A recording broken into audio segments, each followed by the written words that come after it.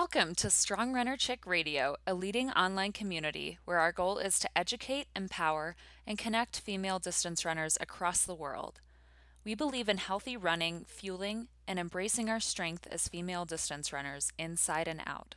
Through interviews with top professional, collegiate, and master's level runners, leading dietitians, coaches, sports psychologists, and runners of all shapes and sizes, we hope to spread the message that there is no one size fits all approach to distance running. Now, let's get to the show. Hey, Strong Runner Chicks. It's Megan here introducing today's guest, Christine Yu. Christine is an award winning freelance journalist covering sports, science, and health for publications like Outside Magazine, Women's Running, Runner's World, and others. She's currently working on a book on women in sport and the science behind their performance, which examines the underrepresentation of women in sports and exercise science research. She's also a runner, a former yoga teacher, and she says a wannabe surfer. But after speaking with Christine today, I say otherwise. I believe she's probably way better than myself and could teach us a few things about surfing. She lives in Brooklyn, New York with her husband and her two sons. And this conversation I really enjoyed. We talked a lot about gender and representation in sport in many different ways beyond just gender. We talk about safety while running, alluding to other topics like the female athlete triad, and really honing in on the the differences, the uniqueness, I think, of women in sport and how we can begin to start highlighting more women in sport and think about the nuances that could go into our training specifics, our bodies, and our science in general. So, had a really great conversation. I was fortunate to connect with Christine through the Running Industry Diversity Coalition, which is RIDC. Really encourage you to go check it out online. Amazing group of people there. Also, a shout out to Jasmine Sanchez and Jinghuan Lu Turvalon, who has been on previous episodes or episode with myself. I believe that was probably 5 or so episodes back. So go check that one out. We talked a lot about representation and Asian American populations, particularly in the sport of running.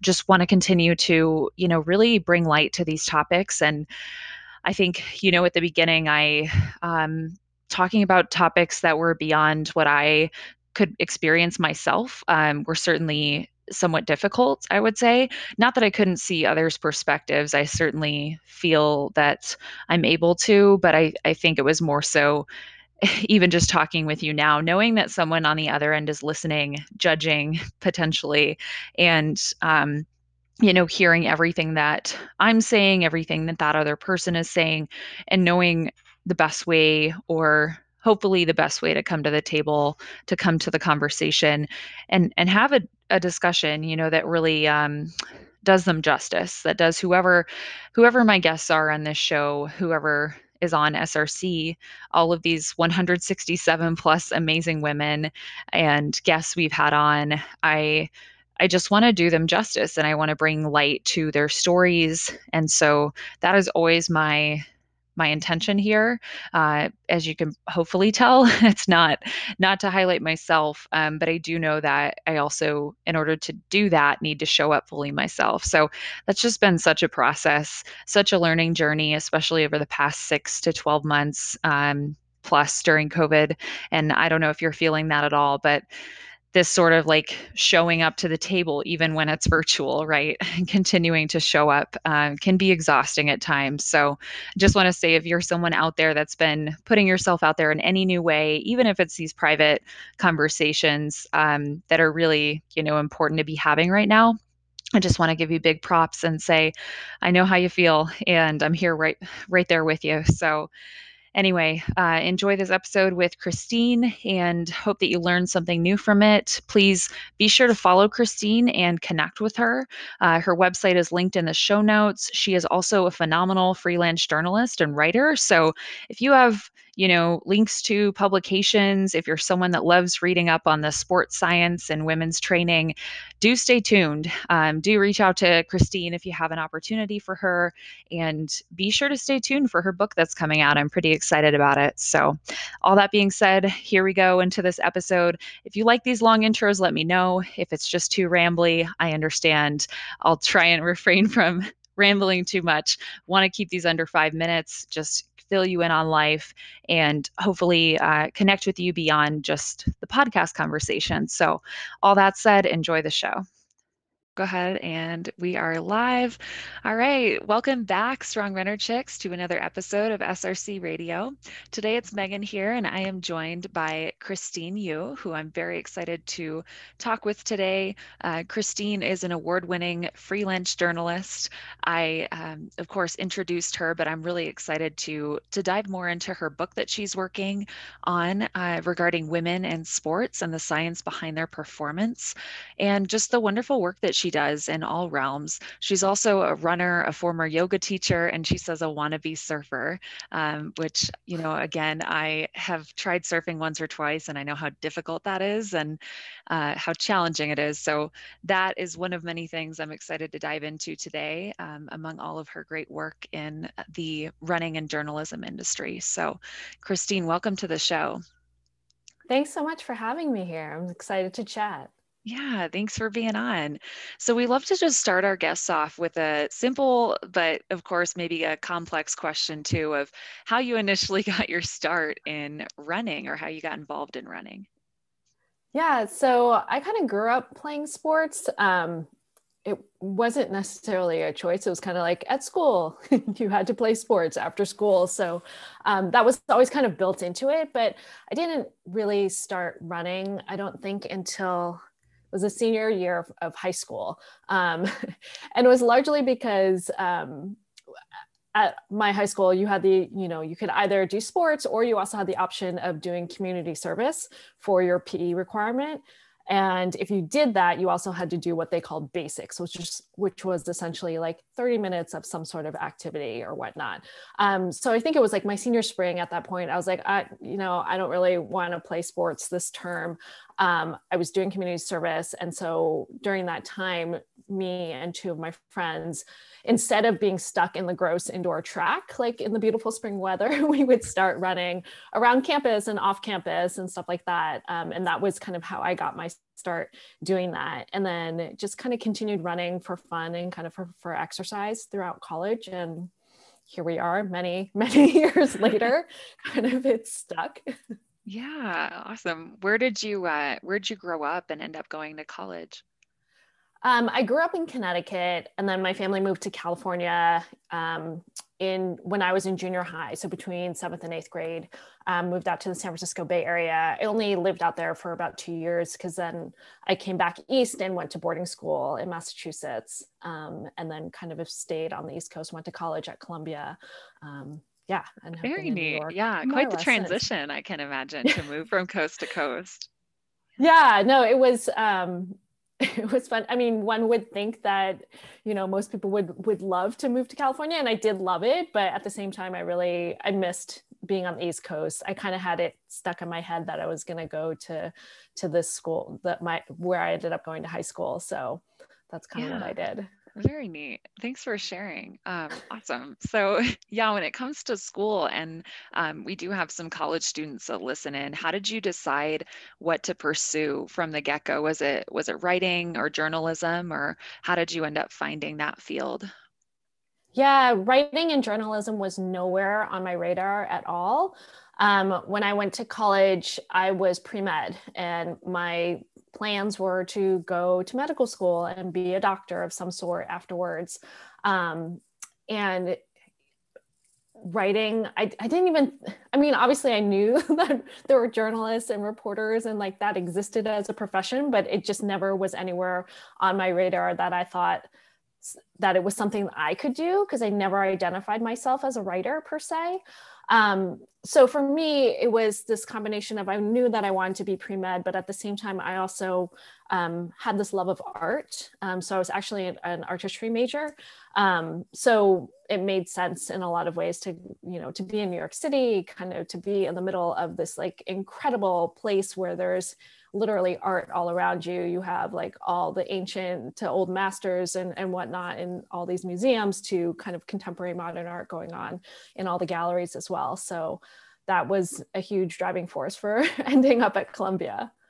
Yeah, I'm imagining being in medical school and having this, I have a lot of friends that are in the medical field. It's very demanding, right? Time consuming, demanding in terms of the science and like the how to. And then also having this pull or this draw towards the arts is really fascinating. And I'm wondering how you ended up kind of making those first steps, or maybe toe steps into writing or art, if it was, a project you did, or some sort of experience that you had that led you sort of to move directions. Yeah. So, I mean, on the art side of things, my dad was a neurosurgeon, and he was also an artist. So he loved to paint and draw.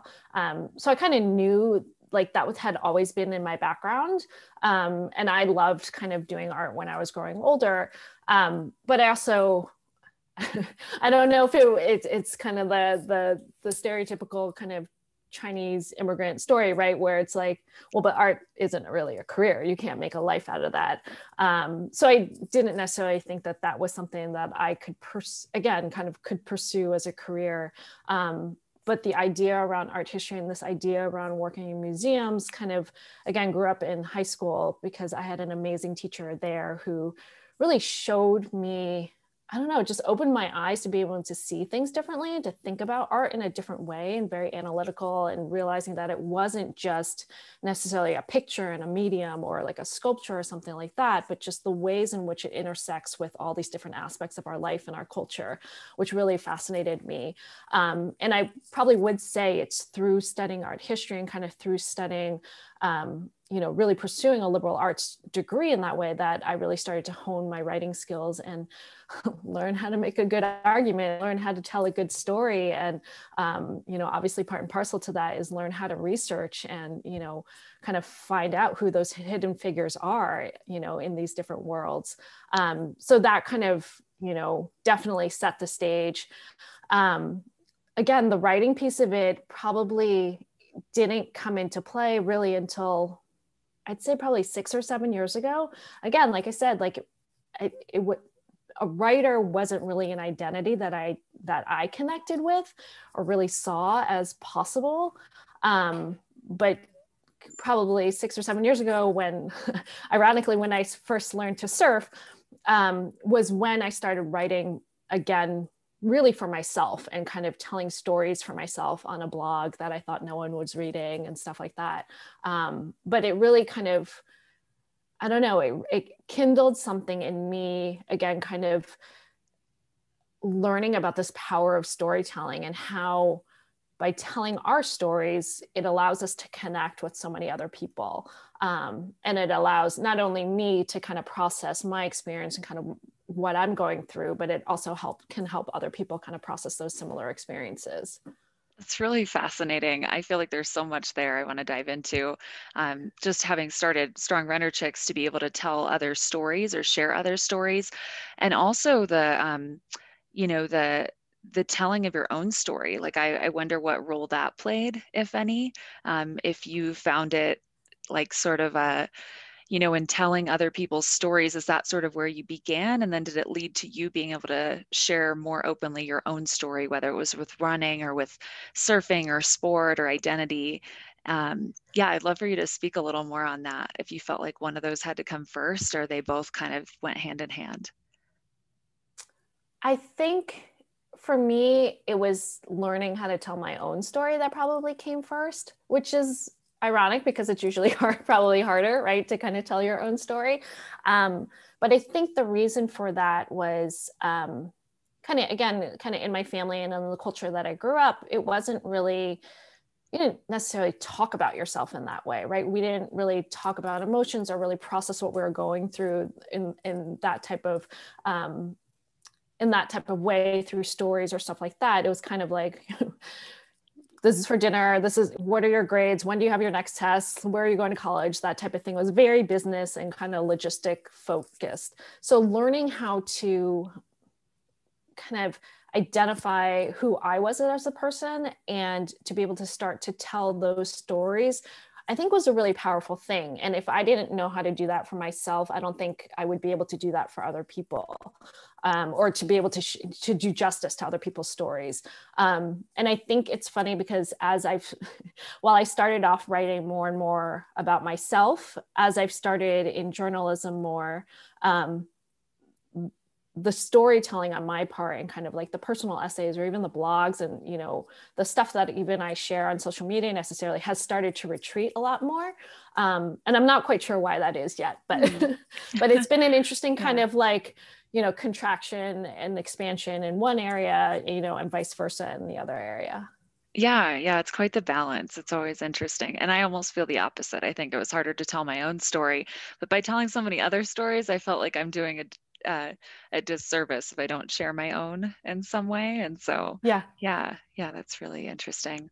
When it comes to your own story and running, I'd love to dive a little bit more into that too. Kind of, you know, I'd love to know more about the role that running played. You spoke a little bit there about kind of forming an identity around being a writer. And I often hear, and maybe this is true to surfing too, or any new sport, but a lot of runners they have trouble either identifying as a runner or maybe stepping away from the sport and losing their whole identity as a person. So, you know, whether it's with identity, how did you sort of navigate the running world, and what role did that lend in your writing career? Yeah, I think when I started running, again, it was kind of a means to an end, right? Like I played sports like soccer and lacrosse and field hockey and tennis. And, you know, those were all, running was built in part of that. And so obviously I had to do it, or like had to run, you know, whatever 2 laps around the soccer field to, you know, to warm up or whatever it was. So I didn't really, for a long time, I never really saw it as a thing in and of itself, if that makes sense. And I would say, even as I continued running, like in college and stuff, it was still this means to an end, right? Like it was a convenient way to work out. It was a way to stay in shape. It was a way to burn calories, you know, at that time when you're so concerned about how your body's looking and changing and everything along those lines. And again, as someone who is, you know, Chinese American, who you don't necessarily see a lot of Asian people, let alone Asian women involved in sports. That identity as an athlete definitely was something that I didn't always connect with, and particularly with running, because you don't see a lot of Asian runners, right? So I never really thought of it. Took a really long time for me to like start to say that, you know, I run or I'm a runner, because I didn't feel like I was good enough. Like I wasn't fast. I wasn't, you know, I wasn't like, didn't look like all the professional runners, you know, all these others. I didn't. So it made it really hard to begin to connect with the sport in that way. And I really don't think it was until probably around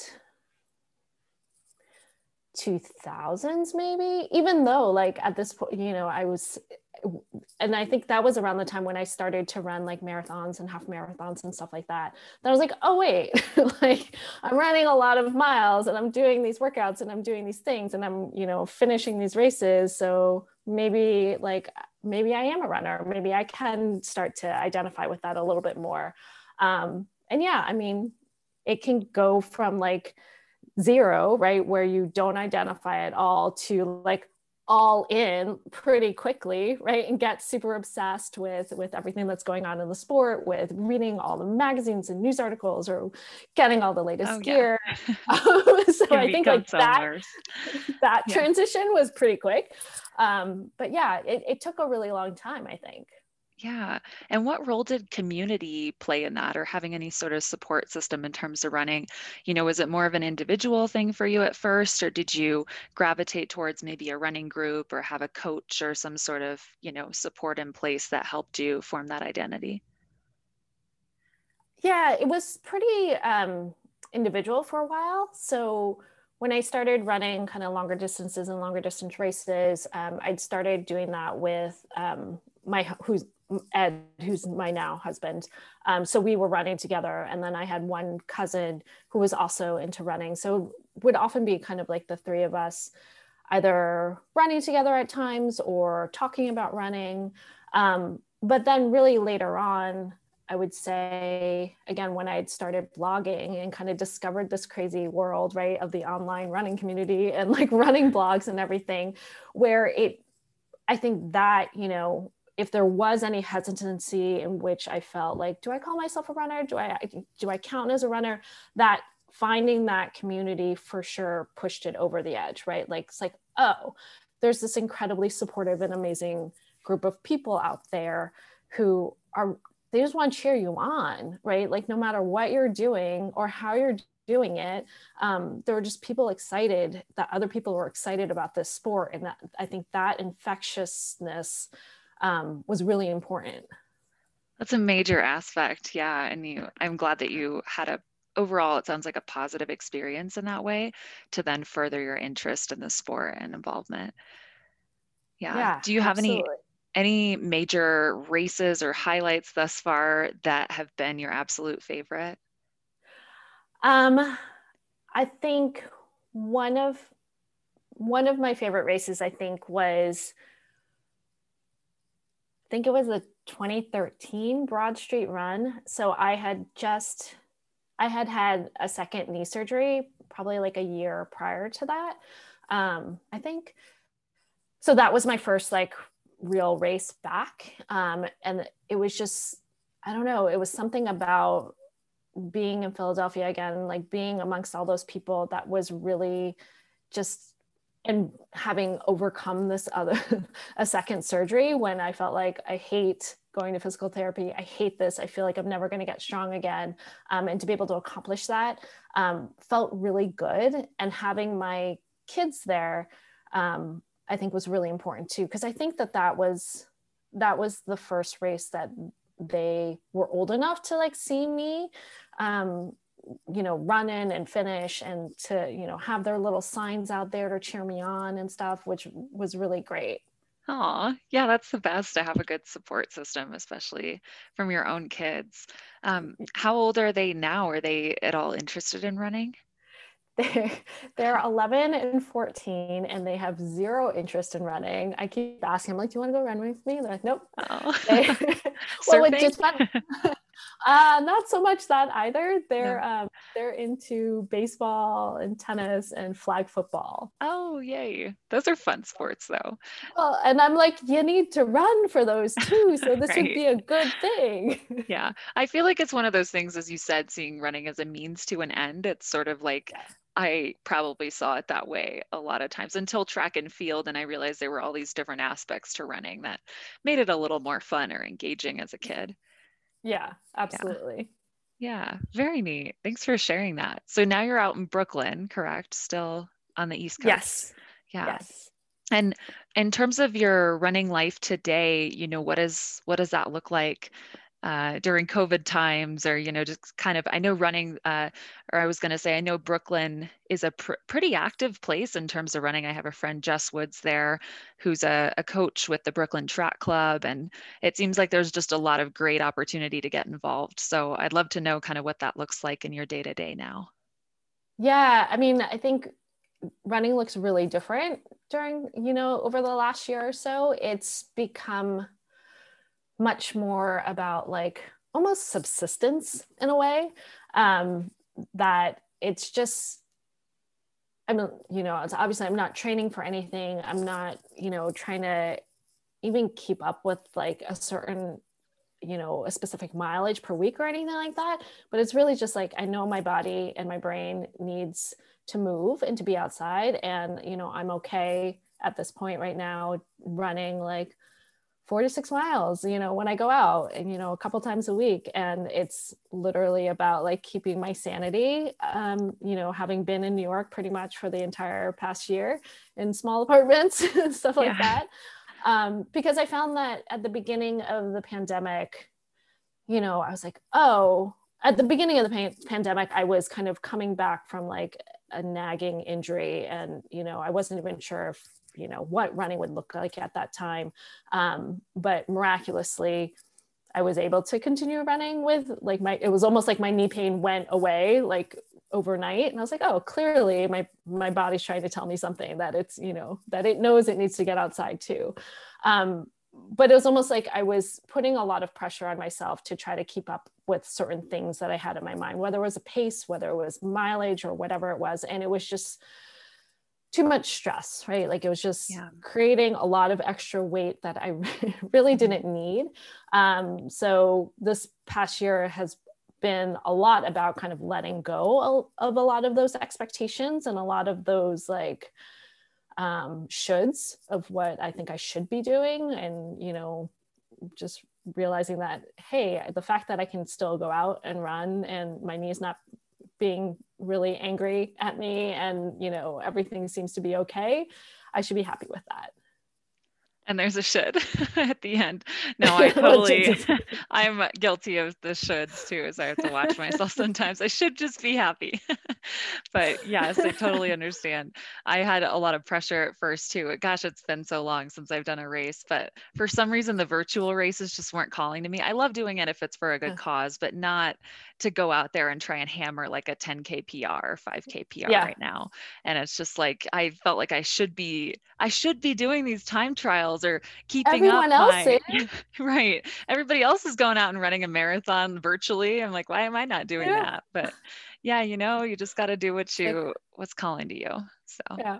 It's like I have zero interest in right now. Yeah, exactly. And I know once races come back, I'll be so enthused and excited, to be back there. So I'd love to dive a little more into how you got involved in writing about running, because running is one thing, but then actually to write stories, you've highlighted a number of topics: safety while running, the female athlete triad, also now called Red S, equality in terms of race prize money, and just so many other topics I think that are really important to be talking about, especially as it pertains to women runners. So how did you initially, how did you maybe what sparked this interest to write more, especially about women in the sport of running? Yeah. So, I mean, like I said, I've always been interested in kind of health and medicine and science, just with my background. So when I did start blogging and writing more, it kind of dawned on me. I'm like, wait a second, like I could, I'm writing about all this stuff about myself, but I could be writing about these types of issues, about sports, about science, about health, maybe for a job, right? Like maybe as my profession. So I kind of very like piecemeal kind of started my way into it. So from the blog, I had met some folks who connected me with some other people and editors, and just started pitching stories. And I had originally started writing some like gear stories for like ESPNW, kind of like I don't know, these like 5 non-stinky running shirts and types of things, right? And, kind of from there, like I knew, again, like I kind of knew that I wanted to write about women in sports. I knew that I wanted to explore this idea about sports science, because I was always interested in this idea around what makes us better, right? Like how can humans improve? What are the limits of our performance, as well as, what are the limitations too, right? As someone who's unfortunately been injured like a number of times, that's also, it's kind of a little bit of like what folks say is research, right? Like I was like, why am I injured all this time? I want to know about it, and maybe I'll write about it. So yeah, I knew that there are all these confluence of things that I wanted to kind of bring together. And again, I've been really lucky to have fallen into and with some just incredible editors who let me explore these questions, so it's like one of my first pieces for Outside was really an opportunity to explore something that I've wanted to know for a long time, which is like, why in the world do runners lose their periods? And is that a good or bad thing? Right? Like, because we don't talk about it. And, I never learned about it really, that it was a bad thing to lose your period and, potentially harmful to your long-term Yeah. health. It was just And then something it's that so was like, common or that it yeah, happens but so it, often. Yeah. right, but it was just something that you knew that happened, to either Right. girls in your school or like girls in other sports or professional athletes. And so, okay, but why? Like that was something that I was really curious about. And that kind of just, after doing that piece, it just kind of spiraled from there. And I was like, wait, but there's so many more questions I have about this whole situation. Yeah. There's so much to be learned and also like stories untold almost, within. Yeah. Yeah. Like I've just found the more I learn about other people in the sport of running or professional athletes, it's like, oh wow, I had no idea that so and so was going through this experience too. Or, there's a lot of that me too kind of feeling of relatability too through it all. Yeah, and I feel Yeah. like that's so common for women and girls in particular, because I mean, it's not just something like my shin is bothering me. Is that normal? Right? Like there's things that are issues that come up that are inherent to our body that we always wonder about. But again, like we never talk about like, whether it is experiences around periods or whether it's experiences like with pregnancy or postpartum, um, leaking and, and all of Yeah. that. We're just because there's so much shame and stigma Mhm. associated with it that we don't talk about it, and so we're kind of left to wonder, um, alone by ourselves often, right? And there's a lot of fear that then is instilled in that because again we don't have the information to know, so it's really easy to then kind of let your mind kind of wander in lots of different Yeah, directions, right? So, certainly. I mean, for me, that was something that really came out when I did start to look into some of these issues around female athletes. Is this whole idea is like we don't talk about it, right? And the reaction that I often got from readers was like, "Thank you for writing about this," because it's something that someone has either been wondering about a lot, someone thought it was just them, something wrong with them. And it's, I think that that's the biggest piece that kind of hurts my heart more, right? Is that when something happens and we blame ourselves, and we just think it's our fault, when it's no, there's a whole constellation of things that are going around in your body, around you, or whatever it is that are contributing to that, and it's not your Mm. fault or you're deficient in some way.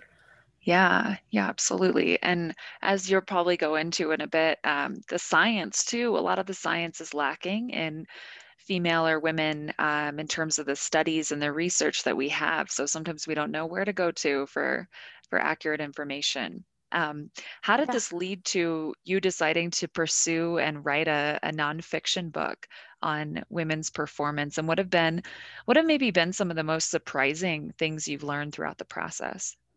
Yeah, I mean, I think one of the things that I've learned, right, and the statistic continues to shock me, is that of studies on sports performance, right? So you're looking at some sort of intervention. So whether it's nutrition or training, say like, you know, beetroot juice, right? It's like, does it boost performance and stuff like that? Those types of studies, only 3% of those studies are done on women only, right? Which is bananas. That's And shocking. this is, 3%, and we're like half the I mean, population. Yeah. yeah. And this is a stat, I think it's a little bit older, but it's from 2015, I believe. But then even when you're looking at, a little bit more general physiology studies, right? So not necessarily specific to exercise physiology or sports science, but just physiology in general, there are 3 times as many studies, single sex studies done on men versus on women, right? So it's just, you have this preponderance of information and evidence on men and kind of male bodies that we don't have that same information on women. And again, it's not to say that there's necessarily going to be like a huge difference between the two, between men and women, right? It's not to say that like you have to do X with men and therefore you have to do Y with women. There's very likely going to be a lot of overlap. But the fact is like, we just don't know. Like, we don't know what the nature of that overlap is. We don't know the nature of like where the differences might lie that might be really meaningful for women and girls, not just in terms of performance, but just in terms of health in general, and their, you know, in their participation in sports. So that was something that was like, what in the world? Because when I saw that, I think, you know, like I said, I grew up studying science, grew up really interested in science, and I had no idea, right? You know, I knew that I would often look at these studies when I'm doing research for my articles and whatnot. And yeah, I would see as like, oh, male participants, but I never took the step back to kind of look at the bigger picture. I'm like, wait a second, 98 of these studies are all male participants, and like you know, one study might have male and female participants, and there's only one study with female participants only. Like, I never put that together. So once I started looking at that, I was like, that's what is going on here. So that was a huge kind of impetus in looking at that and thinking about writing this book. The other piece of it is, again, like I said, you know, I started writing about kind of amenorrhea and losing our periods, started writing about female athlete triad and red S. I started writing a little bit about pregnancy and postpartum and injury rates, right? Like kind of differences between injury rates on like ACLs and stuff like that. But they're all kind of like one-off pieces here and there. And I felt like we were constantly getting these one-off pieces here and there, you know, every couple of years it would kind of re-up, but there was nothing that really, you know, pulled everything together, right? And tried to create or tried to thread all of those pieces together in a coherent way to understand, like, well, why are we constantly having, you know, all of these different issues? Why do we not know enough about women in sports right now? What can we do about that? What are the again, kind of what are the barriers? What are the limitations, right? It's like we have you know, I think we can pretty much point to just like one book out there, right? Stacy Sims's Roar, which is an amazing, it's been amazing, but it's like our one big, it's like it's kind of like with the research studies, right? It's like, here's your one resource, right? But and it's done an amazing job, and Stacy's amazing in kind of raising awareness on all these issues. But you know, it's kind of like, it's 2021, right? Like, we should have a little bit more information than this at this point. Yeah, absolutely. And I also have to credit Dr. Nicola Rinaldi's No Period Now What. That's been like an encyclopedia, because I had amenorrhea secondary, and it was like, oh my gosh, this is like the encyclopedia of everything you need to know. But it's very concentrated on the one topic. And so, like you said, there needs to be some sort of thread that ties this all together. And I think there's room for way more than just one voice on this. And so the more researchers, I mean, Stacy Sims is one person, as much as she probably wants to talk to everyone about it. I think if we can have more voices, you know, discussing this topic, bringing more people's voices to light, and especially relating to research, I think it can't be covered enough. So thank you for doing this good work and for tackling this book. And how's the writing process going? I heard you on Allie on the Run show, your episode 290, for those listening, go listen. But that, you know, I think that was months and months ago, probably 100 episodes back on her pod. So how's everything been thus far? And, you know, what, I don't want to say what can listeners expect, but do you have any sort of insider preview into maybe what's to come in the next 6 months or a year down the road? Yeah. So, I mean, essentially the book looks at this underrepresentation, right, of women and female participants in sports science and exercise physiology research. So, you know, I look historically and social culturally, right, like what kind of led us to this place where we tend to default to men. What are some of those implications of that for girls and women in sports? So looking at things like we were talking about injury rates, looking at how that affects endurance, looking at how that affects, like we were saying, different life stages, right? So pregnancy and postpartum, perimenopause, postmenopausal period, and just really trying to highlight all the incredible and amazing work that researchers around the world are doing, because they're doing some really cool stuff. And, you know, really just the amount of work in the last for sure in the last 10 years, but, just kind of growing over the last, 30 years or so has just really exploded. And so trying to make some sense of that, like, what do we know? What don't we know? What questions do we still have? Because, right, science takes a long time. And if you really think about it, we've only really started studying female athletes in the late 1980s, 1990s, right? That's only been 30 years, whereas men have been the subject of research since the early 1900s. So they have a pretty big head start on us. So it's been really fun to dive into all of that research. There are times when I feel like I may have bitten off a bit more than I can chew because, right, like I said, like the book covers a wide range of topics, and each of those chapters probably could be a book in and of itself. So it's been, it's definitely been challenging trying to cull through all the research and, distill all of that information. I probably am halfway, a little bit more than halfway through in terms of drafting my chapters, and they're very much drafts, right? Like they still need a ton of work and kind of revision. But yeah, it's been an amazing process so far. That's incredible, and I'm so excited for seeing this book down the road and being able to dive in and read it. And I'd love to know too. It sounds like there's probably, oftentimes when we go searching for answers, we come up with even more questions.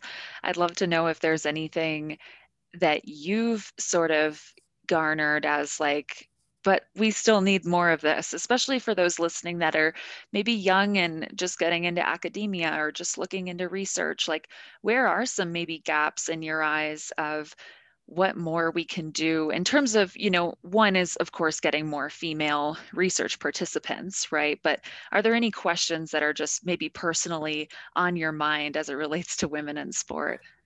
Yeah, I mean, it's funny when I kind of set off to write this book, I think in the back of my mind, I figured I'll read some, I'll read some journal articles and research papers.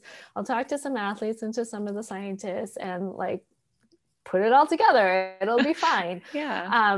But I think that one of the things that's really stuck out for me is that it's not like, even though this book is looking at underrepresentation of women and female bodies specifically, that it's not just about kind of biological sex and kind of anatomy, physiology, blah, blah, blah, right? That there's so much, while we can do research that looks at things like we were talking about, those nutritional interventions like beetroot juice and stuff like that, but we also have to step back and consider the broader environment, right? Like what are the women's kind of skill level coming into this? What is their access to facilities and training? What's their access to coaches, and what level are those coaches and skill, kind of expertise?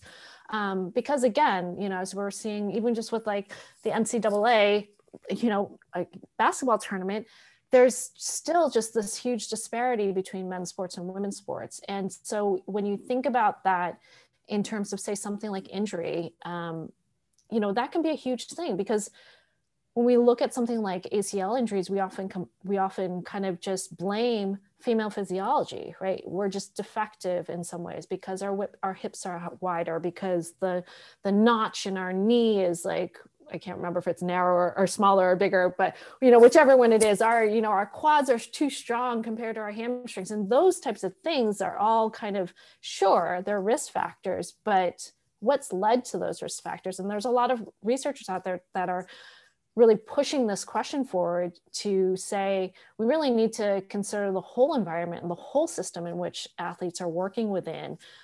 Because, right, like at the NCAA tournament, the guys have this huge weight room, and the women have this like single, weight tree, with nothing more than 30-pound weights. And if that's the environment in which women are training in, of course, their strength may not be on par, right, with the men, and their injury rates might be different. Or if they're not learning how to play sport, or they're not encouraged how to learn how to play sport when they're younger, of course that's going to affect their movement patterns as they get older. So that's actually the piece that I'm super interested in right now. And I think it's something that, you know, as researchers look more into this, it's an important piece that also needs to be considered, you know, when they are talking about their participants. So for sure, it's a plus to talk about, you know, to have women participants in general. It's even better if you're talking about their, you know, what cycle of their menstrual, you know, what phase of their menstrual cycle that they're in, and you're actually testing that and confirming that in research where it makes sense. But on top of that too, right, it's like, it's might also be helpful too to talk about the background of those athletes that you're testing. So again, you can kind of control for some of these variables and understand how some of these other variables might be coming into play. Yeah, yeah, absolutely. As you're speaking, I was thinking, my mind tends to also try to weave and connect topics, and something I wanted to bring up too is this underrepresentation in running in general, not just for women, but for different backgrounds, different communities, people that are like wheelchair runners, for instance, or our BIPOC communities. Like, I just want to highlight that that's another good question there. And I think that a lot of times we try to answer that from one lens, or oh, it has to be because of this, or like, why don't Yeah. I have more communities showing up to my group runs? Oh, it's this is why. And I see that a lot of times with just people I'm talking to, is they want to point to one thing, but to consider the whole context and the background, the upbringing, the environment. So yeah, I'd love for you to, if you want to, speak a bit to that too. Like, is that something you see across the board, not just for women in running? Yeah, for sure. I mean, I think, you could even take last week's shootings in Atlanta, for example, in that it's a really complicated narrative, right? Especially when you're talking about communities like Asian Americans, Pacific Islanders, where we're often all conflated into one single entity, right? And that usually looks like East Asians, right? So Korean, Chinese, Japanese, and East Asians of a certain ilk, right? So kind of conforming to this idea of the model minority, like the people who do well in school, who are engineers and doctors and whatever it is, and kind of benefit from the system. Whereas I think what last week really showed is it's a hell of a lot more complicated than that. And it's not only in terms of like, we're not just one monolith, but like there's a wide range of experiences and historical experiences that play into what really happened, right? So, I mean, you can't look at something like what happened in Atlanta without considering just from the beginning of time, right? Like the kind of fetishization, I can never say that word, of, of Asian women, primarily by white folks and, white men in particular, where you have like immigration policies from the late 1800s that specifically exclude and, Chinese women because we're presumed to be too temptatious, right? We're presumed to be sex workers and that type of thing. And that's, it's hard not to consider that type of history. So, I mean, just to your point, right? Like all of it kind of is influenced by history, by, individual experience, by culture, by our own prejudices and our own biases, right? And kind of the lens in which we grow up and that we see the world. And it's never one thing. So I think it's just an important point, like that, that you're bringing up, that we really do just need to consider the wider picture and the whole system in which all of these things are coming into play. And that, as much as we want to make it as simple as possible, right? Like, kind of taking it back to the science, like that's what scientists want to do. They want to make it as simple as possible so they have a model to explain like XYZ phenomenon, but like it's never that simple. We're not just working in a petri dish. Mm-hmm. Yeah, yeah, that's a really good point. And I think just applying it to the running community, as I see a lot of race directors or running club leaders wanting to bring more diversity, but then not considering the bigger context or even their surrounding city, suburbs, community, and how they might take their group run to a different neighborhood, for instance, or how that might, I mean, that's one simple thing, but they want like a one simple Well, solution. And yeah, what were you well, going to yeah, say? or even no, I was just going to say that, or even just what their idea of what a running group and a group run looks like might be really different from what it actually looks like in a different community, right? Like in a Black or brown community or in an Asian community or something like that, like in a Native community, that it might have it might just look really different and have a different significance than what folks are kind of normally picture with like the sun, the Saturday or Sunday long run group, hanging out and like meeting up for coffee afterwards or whatever it is, which is, not to say that there's anything wrong with that, but they're just different iterations of the same thing. That's very true. Yeah, I think that's an excellent point. And for one instance, I talked with a friend out in LA who's part of a run club, and they go almost at midnight, and that's their idea of a run club. And I'm like, that's great. I'm not a midnight runner, but it can look very different for different run clubs even. So yeah, definitely. Not everyone's idea of a run is a Sunday run club and coffee. So I like how you put that. Yeah, good way to put it. Um, I guess, we're probably at the point to wrap up pretty soon, but is there anything we didn't highlight or touch that you wanted to? And one of my questions that I forgot to ask was, what's been your favorite? It's probably like you're like, oh man, really? But what is your favorite? Or like, she's asking me this, but do you have a favorite all-time story you've written on, or maybe one that's really kind of changed your trajectory of your writing career? um in terms of like changing the trajectory of my running career, I probably would say the first story I wrote for Outside around amenorrhea and runners. Again, largely because that kind of just started to open a door for me to explore this intersection between science and sport. Um, that again, I didn't realize I could do. And that I really wanted to do until I started doing it, right? And so I think that obviously I wouldn't be where I am now and kind of writing this book now had it not been for that first story. Um, in terms of all times, it's a hard question. I know. Um, Your I book, mean, I you can think say, or no, I'm like no, at this point, no, the book's really once sucky it's at this done. point once it's done and been edited and Yeah. fixed.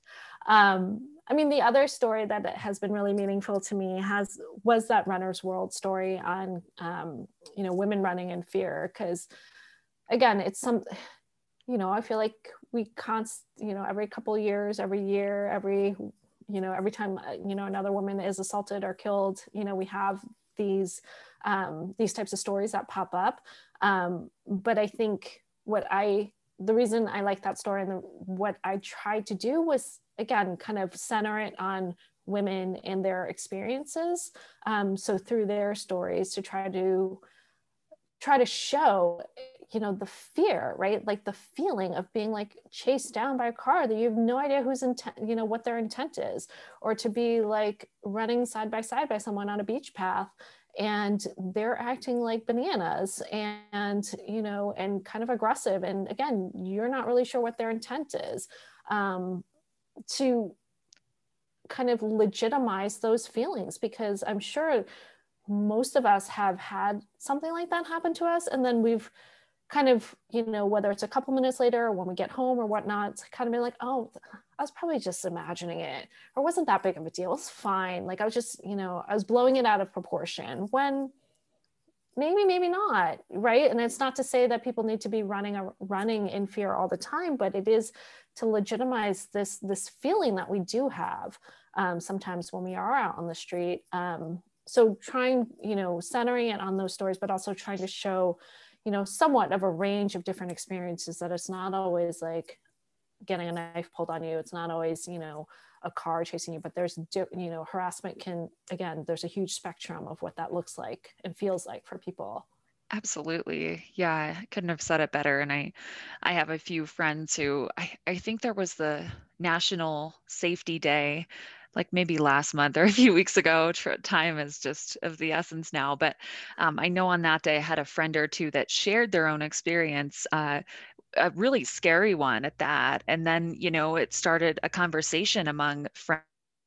Um, hey, I went through that same exact thing or not that same exact thing, but like in a different context, right? And it can occur in daylight. It can occur at, 5 a.m. on a trail when you're by yourself in the woods and just like being really conscientious and aware of that it can happen to anyone, anywhere. So yeah, I think your story really highlighted that. And I do recall reading your story when it first came out and just being like, wow, this is something that needs to be reshared and like continued to be talked about. So really, really awesome work. And just thank you for bringing these stories to light. It's Oh, important. thanks. Yeah. So I'd love to know what's been something or someone maybe that's sparked inspiration for you lately, like whether it's a runner, another writer, someone close to you, anything that's been sparking you to feel inspired. Um, so I think most recently, it's the work that Alicia Montano is doing with her nonprofit and Mother to support moms who are trying to pursue an athletic career, and the grants that she's given to the three women who are pursuing their Olympic bids.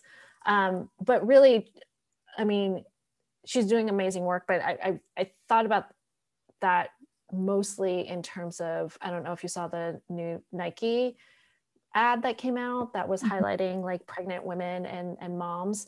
But both Alicia and Allison Felix had spoken out about it. And, um, on the one hand, great for Nike to be highlighting these women and to be recognizing, right, that they're valuable athletes and members of their community, which I think is, we can pretty much say is largely attributable to the work that Alicia and Allison Felix and Kara Goucher did, what, 2 years? I don't even remember when they spoke out. I think it was like 2019. Yeah, That really sparked the conversation. But at the same time, it's also really disheartening in the way that that Nike hasn't really acknowledged, right, all of that work, and kind of have just kind of what's felt to me as someone who was watching it, kind of just stepping on and stepping over these women yet again. So the fact that like Alicia has built this nonprofit organization and is really continuing to push this work and to push the importance of it, I think it's amazing, and it's incredible. absolutely. Yeah. And I think you did a great job there of just highlighting the fact that it can be missed, or we're remiss not to mention all of the background to that as well. Like you said there. So really, really important. But again, I guess props to Nike in a sense to bring that to light. And I do think it has been reshared and really resonated by a lot of moms out there, especially. So, what advice I'd love to know for someone that's interested in writing? This is sort of what do we call that? A me something. I'm someone who Yeah. wants to who wants to write more, but for someone who's listening who maybe like doesn't consider themselves a writer, or like wants to start blogging, where would you, yeah, maybe what advice generally would you give to that someone, or maybe to your younger former self before beginning writing? Yeah, I mean, I would suggest starting kind of like just a free writing process, practice. Um, I am the type of person and writer who has a really strong inner critic. So anytime that I write a sentence, or there's someone standing on my shoulder basically telling me it sucks and this is terrible and what are you even thinking and doing. So I found that this free writing process really helps to kind of put that inner critic at bay a little bit. So it's essentially, it's, you can call it like wild writing. Lauren Fleshman has done this, and she's led a couple sessions on Instagram in the past. But it's essentially you just write for 10 minutes. So you can pick a poem, you can pick any prompt or whatever. You set a timer, and you just write, preferably longhand, in a notebook, on a scrap piece of paper, whatever it is, and you just keep writing for 10 minutes. You don't stop until that timer goes off. So you don't go back, you don't correct things, you don't go change things. And if you kind of get stuck, you can keep writing that prompt over and over again, or, there's some other tricks that you can keep doing, but essentially it's just to get you to just get words on the page and get used to just getting words on the page, even if they're crappy. And you don't necessarily even have to do anything with that, right? Like I have multiple notebooks that just sit somewhere in my office. Like I don't even know where they are. I never look back at them for the most part, right? But it's just to kind of grease the wheels and to get me to stop judging a lot of what I do, because writing really is just practice and doing it over and over and over again. And you, like with anything, you start to get better. You start to figure out pace and description and all of that. So that would be one piece of advice I would give. I love that first step. And how you mentioned, so Lauren Fleshman and Wilder, like the writing, she does writing retreats too. I've heard are really popular. People love those. Yeah. Do you have any Yeah, other, have you been or? I've been to her Wilder retreats twice, and they're Wow. amazing. They're fantastic. Yeah. Great to hear. I was going to ask if there's any other like tools, resources. I know there's the Artist's Way, for instance. I have that notebook, or, journal prompts, or maybe, podcast books, anything else that's maybe sparked inspiration or helped you along your writing journey?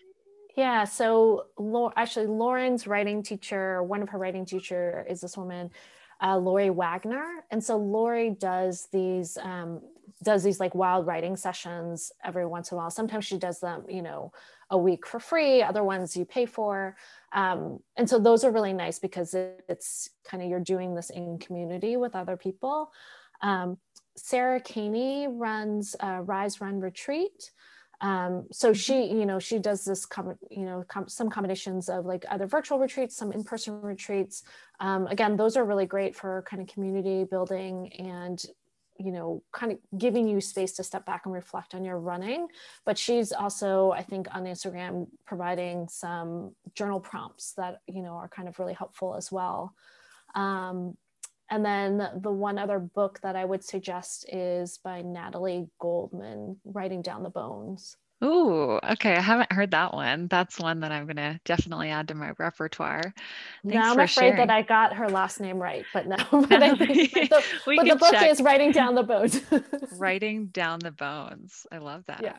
Yeah, sounds like a good read. Well, thank you. Thanks again for sharing some of your writing wisdom, especially for our budding writers that are tuning in. Or, I mean, really, everyone's a writer, right? In some sense, it's just about embracing that identity and getting pen on paper. So I really like that Absolutely. approach. So, last question for you is, what does being a strong runner chick mean to you? I think it's, I think a couple of years ago, I probably would say, oh, it's if you're running XYZ time or whatever it is. But I think it's really just continuing to show up every day, or not even every day, right? Like, showing up when you do show up for runs for your life, that you're there 100%. And whatever that means for you that day, right? Because that can also change and ebb and flow a bit, but that you just continue to show up for yourself every day. Yeah, showing up.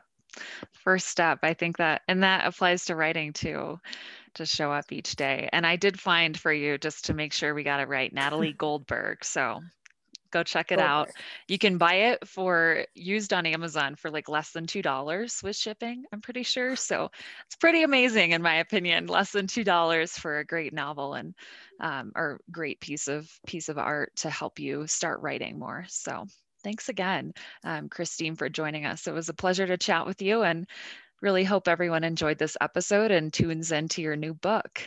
We'll definitely, I heard Allie say this on her show, and I'm like, we're going to have several book clubs to chat through all of what you provide us with. So I'm looking forward to it.